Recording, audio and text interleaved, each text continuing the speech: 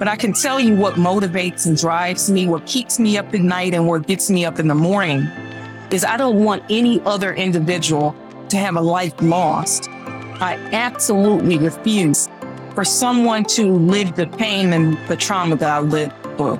And if I can add my voice to unmuting other voices, if I can add my voice to adding more seats at the table, and that we lift up not just the health of our communities, but we focus on the disinvestment in our communities that is contributing to several of these inequities and disparities in all of that. Welcome to Moments Move Us, a people-first podcast unlocking the power of meaningful moments by bringing you stories that inspire. I'm your host, Rebecca Corin. Today, I am delighted and honored to welcome the esteemed Dr. Airica Steed, Chief Executive Officer and President at the Metro Health System. In this episode, Dr. Steed shares how we can and should embrace technology to revolutionize our industry in order to reach and uplift communities. She stresses the importance of focusing on areas that impact social determinants of health for all and why they are so very critical. Today, Dr. Steed shares with us her own personal story of her health battles and heartbreaking losses within a fractured healthcare system. And we'll see the immeasurable power of personal experience as it creates the fire to launch a transformative journey. Dr. Steed showcases the extraordinary impact one individual can make in dismantling healthcare inequities. And under her leadership, Metro Health is paving the way. Before we dive in, as you hear Dr. Steed, remember that every triumph, every innovation, every setback, and every ounce of determination can ignite change. Dr. Steed's story will inspire you. Let's dive in. So Dr. Steed, you are a true trailblazer. You are the first nurse to ever be in your position. You are the first woman of color, the first woman to ever be in your role as CEO at Metro Health. Wow. Like chills from even just saying that out loud. I just want to take a moment and take that in. The impact of something like that is not lost on me. Can you share a little bit about what that means to you? Honestly, it brings me to tears when I actually think about it. It certainly is the impact of a tsunami-like wave that has been brought to Northeast Ohio and has been brought to Cuyahoga County and has been brought to Greater Cleveland. I'm absolutely proud, and I'm still pinching myself at the reality that history has been made at this level. Our organization has been in existence for almost 200 years, and it's taken almost 200 years for a female, for a person of color, for a nurse to be positioned in such a powerful role. But it also, for me, is a wake-up call that I need to take on the responsibility of ensuring that I'm not the last. So I may be the first, but I have a responsibility waiting on my shoulders. And actually, that responsibility is pushing me to really lean down and lift other people up and widen the front door much wider for those who are to follow, and to ensure that the path is less windy and certainly less rocky and certainly has less obstacles or no obstacles at all to raise up to this particular level. So what I feel is the impact that is being made, the message that it sends, and most certainly the inspiration that it gives others that if you can see it, you can be it. For me, I am proud to be able to serve in a position where I can make that much of a difference. I love how you said that. If you can see it, you can be it. Representation matters. It matters to see someone like you in this role. So you mentioned your path and how it's a bit windy, and I'm sure lots of bumps along the way. Can we start in the beginning with a little bit about your family? Because I know that influences you a lot in who you are today as a leader. Absolutely. And I often get asked the question about, tell me about yourself. Tell me about little Airica. Tell me about how you've come to be and how you transcended into a role like this. And answer the question, instead of talking about me first, I have to talk about my history. I have to talk about the legacy. in short, I come through multiple generations of nursing in my family. So it goes back to my great grandmother who was self-made. This was well before nursing schools actually existed, but she made herself into something from nothing. She was a nurse midwife delivering babies in a small town, Tuscaloosa, Alabama. And from there, I can tell you that a seed was planted, it was watered, it was nurtured, it blossomed. It really influenced all the women in my family. So I had the great pleasure, before I can even properly walk and talk, I knew I was surrounded by powerhouses. I knew I was surrounded by trailblazers. I was surrounded by such influential people that didn't just walk on paths. They created the path that people walked on. And they created such a legacy in my family where it inspired family members, and it inspired me most certainly. So my late grandmother, my late mother were also nurses. And instead of having traditional conversations around the dinner table, I learned everything that there needs to know about healthcare and about practicing care delivery at its best and putting people at the center of everything we do and leading with compassion and humility and putting yourself in other people's shoes. And I can most definitely say that as a 5-year-old, I was absolutely expert and a subject matter expert in healthcare. So I can speak the language of healthcare as a 5-year-old. I also come from a long line on my father's side of self-made entrepreneurs. And I'm extremely fortunate to have been put in a position where I can marry both of those worlds, put those together. And I've carved out a special place in this world just for me. And I can tell you, as long as I can walk and talk, I've always carried around that perpetual briefcase because I knew I was going to be in a position of influence and make a difference. I just didn't know what world it was going to be, but I knew at 5 years old that I was going to be someone. And I so happened to come from a family that inspired me, motivated me, nurtured me, supported every single dream that I've had, and really helped to shape a path where I can trailblaze, I can open doors for other people, and I can pay it forward, which is what I've done from my very beginning. When you think about that perpetual briefcase, as you said, and you think about your role now and healthcare as it stands today, tell me a little bit about where you want to make your impact. As I really started in my role, even well before this, I share a story about not just my upbringing in my early years, but I actually talk about some significant milestones in my life that were very tragic and unfortunate that changed the optics, and it certainly changed the trajectory in my journey. So I chose to follow in my family's footsteps and attain my degree in nursing and go into nursing. But very shortly after I attained my undergraduate degree in nursing, I lost my mother, 46 years old when she passed away. I was 23 years old after going through a series of unfortunate experiences where she was misdiagnosed twice for what turned out to be a very rare form of leukemia. But I had a front row seat view on what a broken healthcare system actually looks like. I had a front row seat view of what delayed care looks like. I had a front row seat view on what it looks like when family members and the patient is not properly engaged in the care delivery process. I had a front row seat view on what it looks like to navigate a maze of a lack of coordinated healthcare. I had a front row seat to the result of an experimental treatment that sold my mother's life, not elongated it or added joy to it. That did something to me at a very early age when I was just trying to discover who I was as a human being and as an individual. I certainly had to grow up fast, and my pain influenced my trajectory where I went into hyper overdrive with the pursuit to fix what I felt was fundamentally broken and certainly not positioned for a young aspiring leader in this healthcare space. But fast forward after many experiences, and again, I was in hyper overdrive, really leading through mourning is what I was doing. So I was ignoring every single obstacle that you would normally see. I had blinders on for that. I jumped and leaned right in.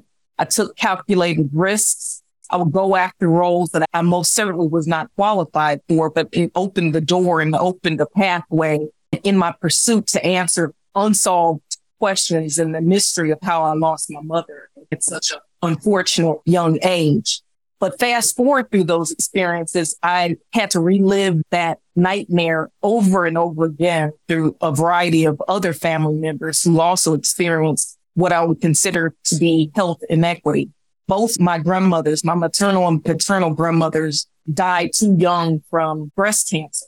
One of my grandmothers actually was also misdiagnosed and also mistreated and also delayed in their care. By the time the cancer was discovered, it ravaged her body. And I had to witness and actually navigate through that journey where I was asking so many questions about how can this happen to me again and again. Just a little bit over a year ago, I lost my younger sister also to breast cancer. So both of my grandmothers died of breast cancer. My younger sister died of breast cancer.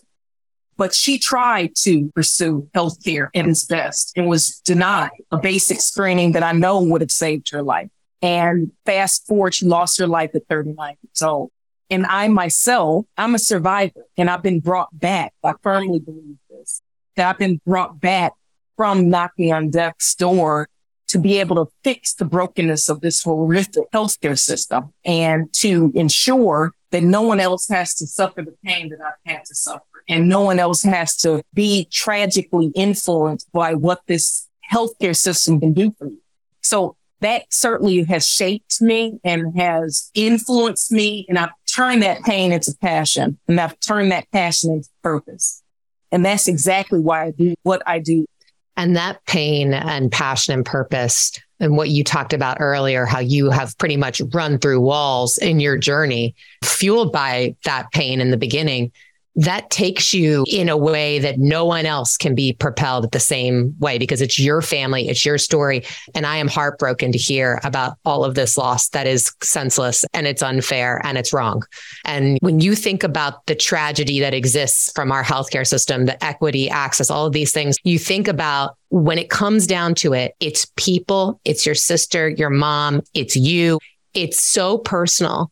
Everyone, I think, can relate to the personal level of healthcare. And one thing that I am just so inspired by you around is how you just took all that in and continue to put your head down and just drive forward because you will not accept this reality. Can you talk a little bit about what that's like? This is not an easy problem to solve.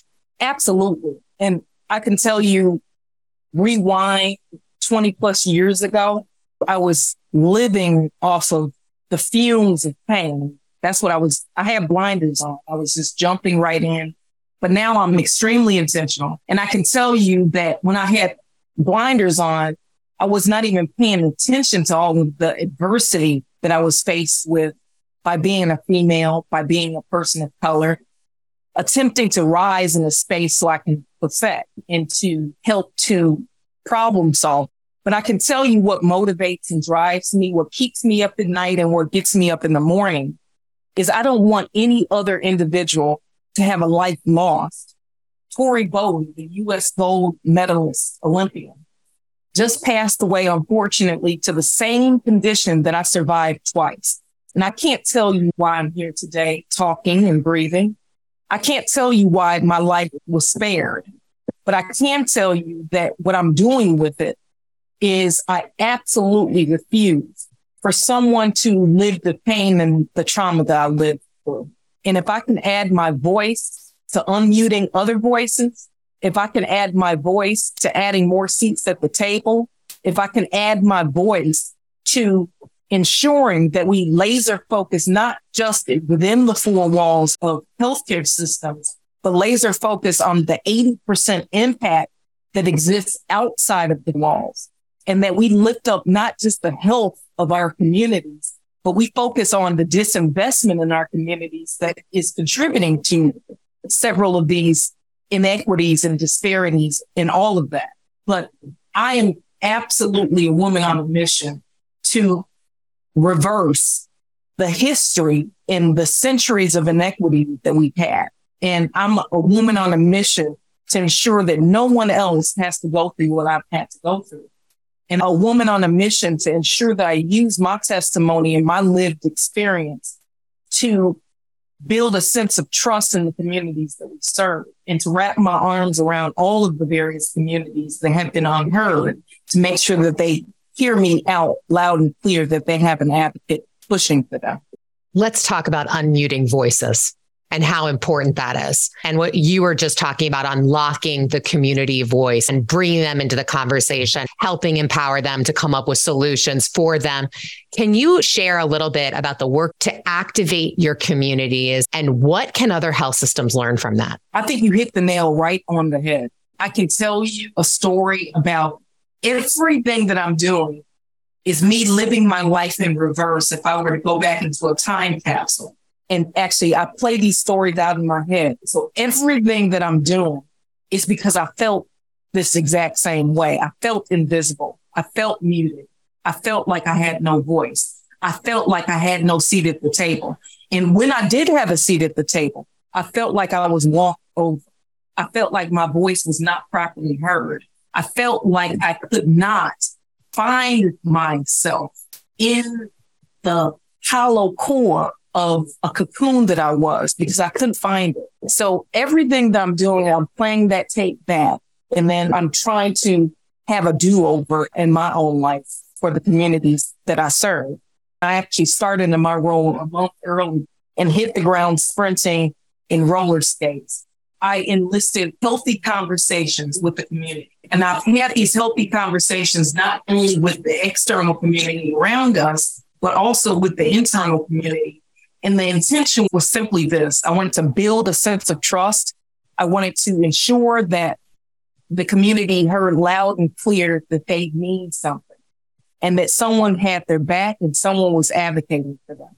Someone who was a part of the community, for the community, with the community. And I didn't want to just do things to the community without their voice included. So I've had these conversations as well to ensure that I hear loud and clear, that I open myself up to allow the community to put all of the problems on the table. Let me shoulder that pain you've been experiencing. Let's work together to be a part of the solution. And then moreover, I've made those conversations permanent through a series of community advisory councils. So I'm creating these community advisory councils where I have an endless number of seats at the table for the community to really be a part of, an extension of our organization, really make a difference in a profound way. So these community advisory councils are for the community to be heard, for us to listen, for us to learn, for us to build that sense of trust, to open up a two-way conversation, for us to enlist them and to recruit them to be a part of those solutions that we're absolutely developing. Also, as part of the community advisory councils, I've set a platform for recruitment directly from the communities, directly from the zip codes that often are unheard, because I want to invest directly into the community. So I'm promoting lifting up both the health and the wealth. So if I'm investing in people directly in the community that speaks the language of the community, guess what? That's half the battle right there. I just broke down that wall of distrust. I just opened up a liaison to be able to connect the dots. And I've created a platform for us to problem solve real time and address some of these various solutions. That's half the battle. And that is something that has not been done at the scale that I'm doing.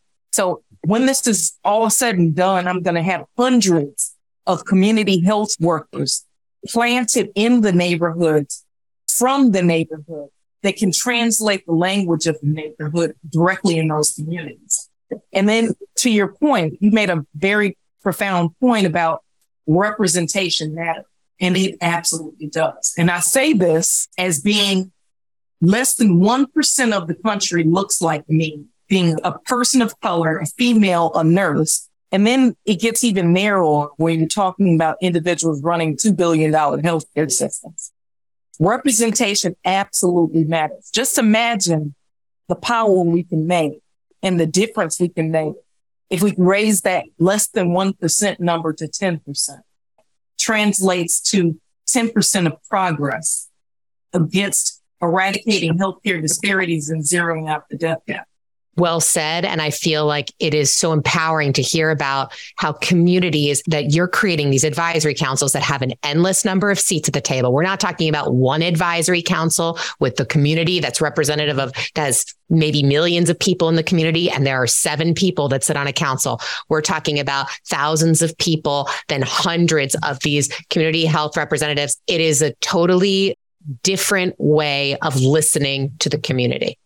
Absolutely. And it's a different way of infecting in a positive way, because one voice amplifies another and another and another. I'm creating a purposeful and intentional domino effect. One of the things you guys are doing, which just really excites me, I am the daughter of 2 educators. And so I love this, and I'd love you to talk a little bit about it. Let's talk about the hidden gem of the first and only high school living inside of your hospital, and what that means and how you see that as part of this work. Yeah.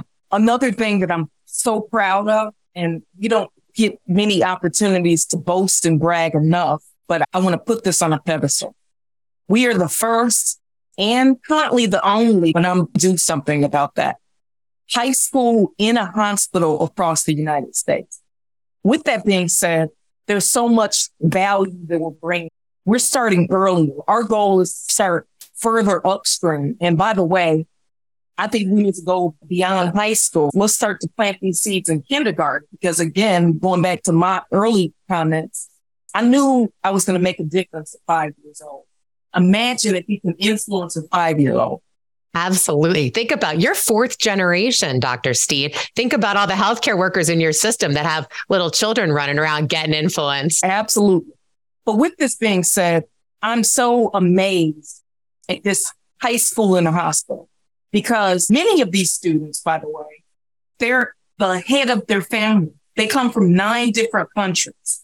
They get the opportunity where 100% of them get to graduate with a pathway forward. We're giving them a head start on life. We're giving them a head start on being able to go back and take care of their families in other countries or wherever they are. We're giving them an opportunity to make a profound influence well before they even graduate from high school. We give an opportunity to help to produce and mold and shape the future physicians of the world, the future nurses of the world. And many of them, by the way, they graduate with their state certified nurses assistant program. They graduate being community health workers, because guess what?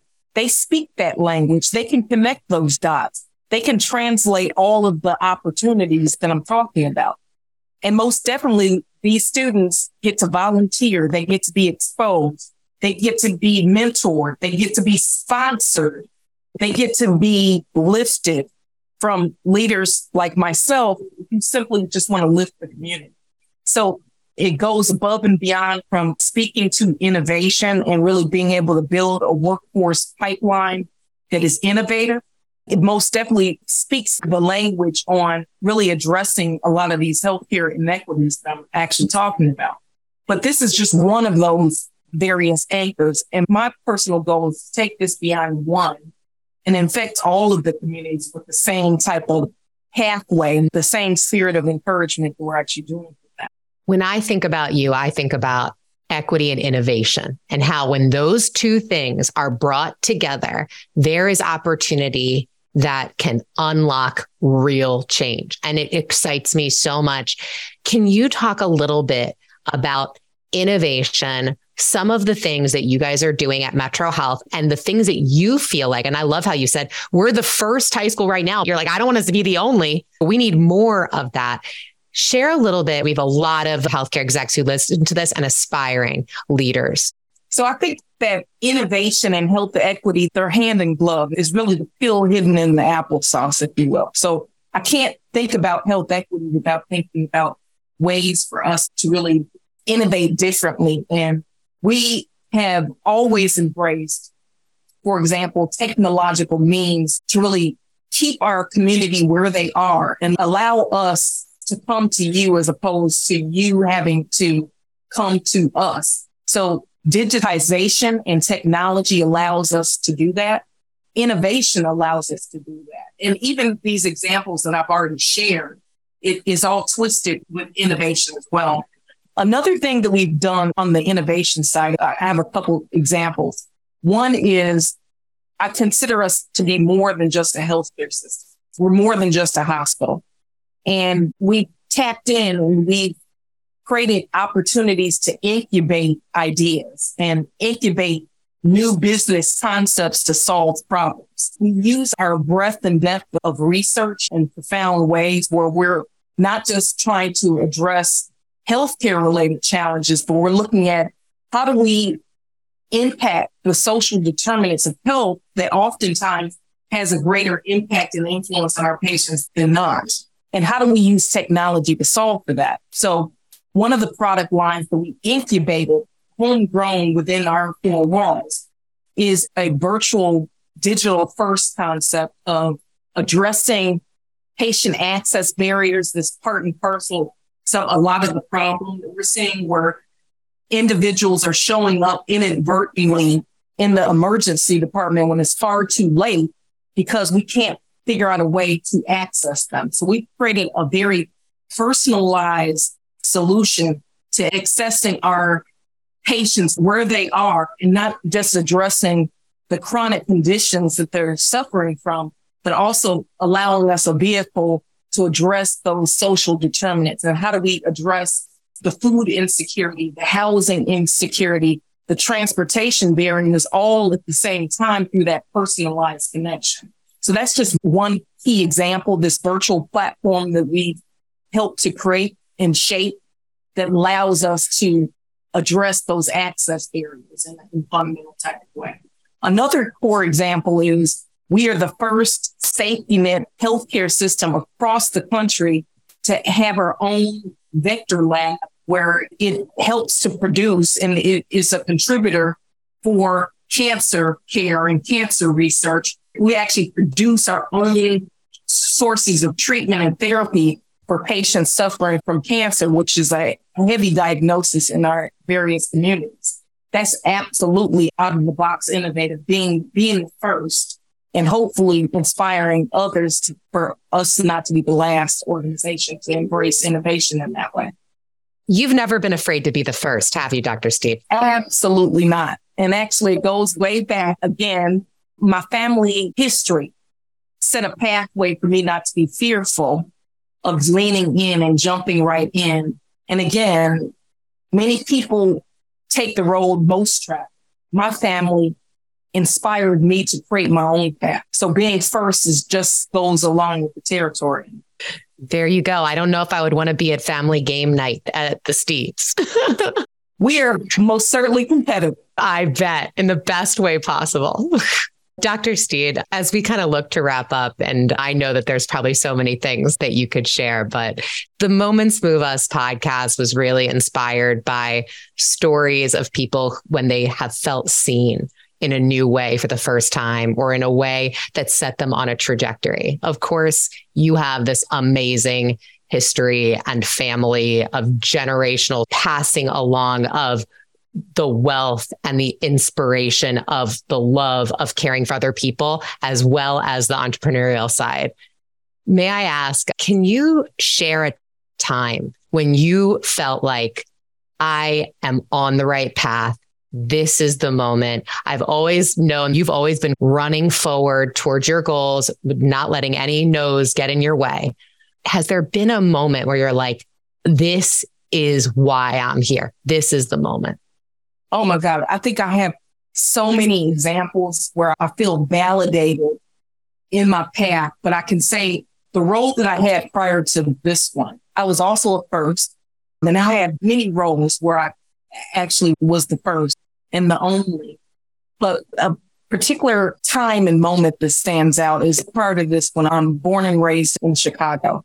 I was working for an organization very comparable to my current organization at Metro Health that really aspired to be the best and to be the national model on health equity, where I was the first appointed president of their flagship. I was the first appointed system chief operating officer. I was the first person of color, first woman, all of these accomplishments. But not only did I inherit an opportunity where I certainly believed in the mission, I believed in what we were doing on eradicating healthcare disparities and reversing all of the various wrongs. I also was put in a position where I was given a significant challenge because the organization was certainly at risk of surviving. And this was well before its very nature, its very existence was being challenged because it was financially distraught and it was going through a period where it never felt this level of financial constraint before. And as a leader, I was being put in a position not only to continue the mission to serve the community, not only to push the organization forward to drive health equity, I was also put in a position to save the mission in its very existence. I knew at that very moment I was put on this earth for a reason and it was validated. So my purpose was validated then. And I felt through the accomplishment of being able to turn that organization around, and that was a $300 million turnaround in less than a 2-year period of time that was nationally recognized. I knew that I was in the right job and I knew I was on the right path. And I knew that this mission that I was on ever since I was 23 years old, it meant something to me.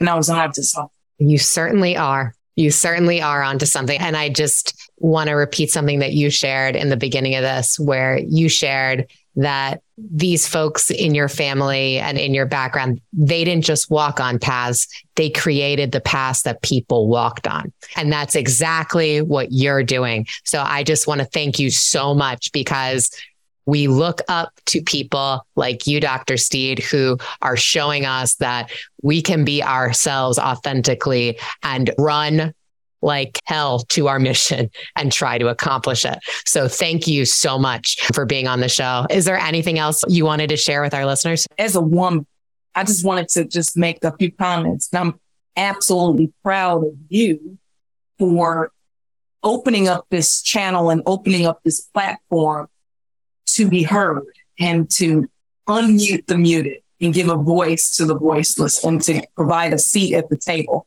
So I just wanted to share that I'm so thankful and appreciative to you. And I'm actually motivated by the platform that you're creating for that. So thank you. Thank you so much, Dr. Steed. I'm Rebecca Corin. Thanks for listening to Moments Move Us. Remember, when you put people first, your actions can move others in unexpected ways. Be sure to follow wherever you get your audio.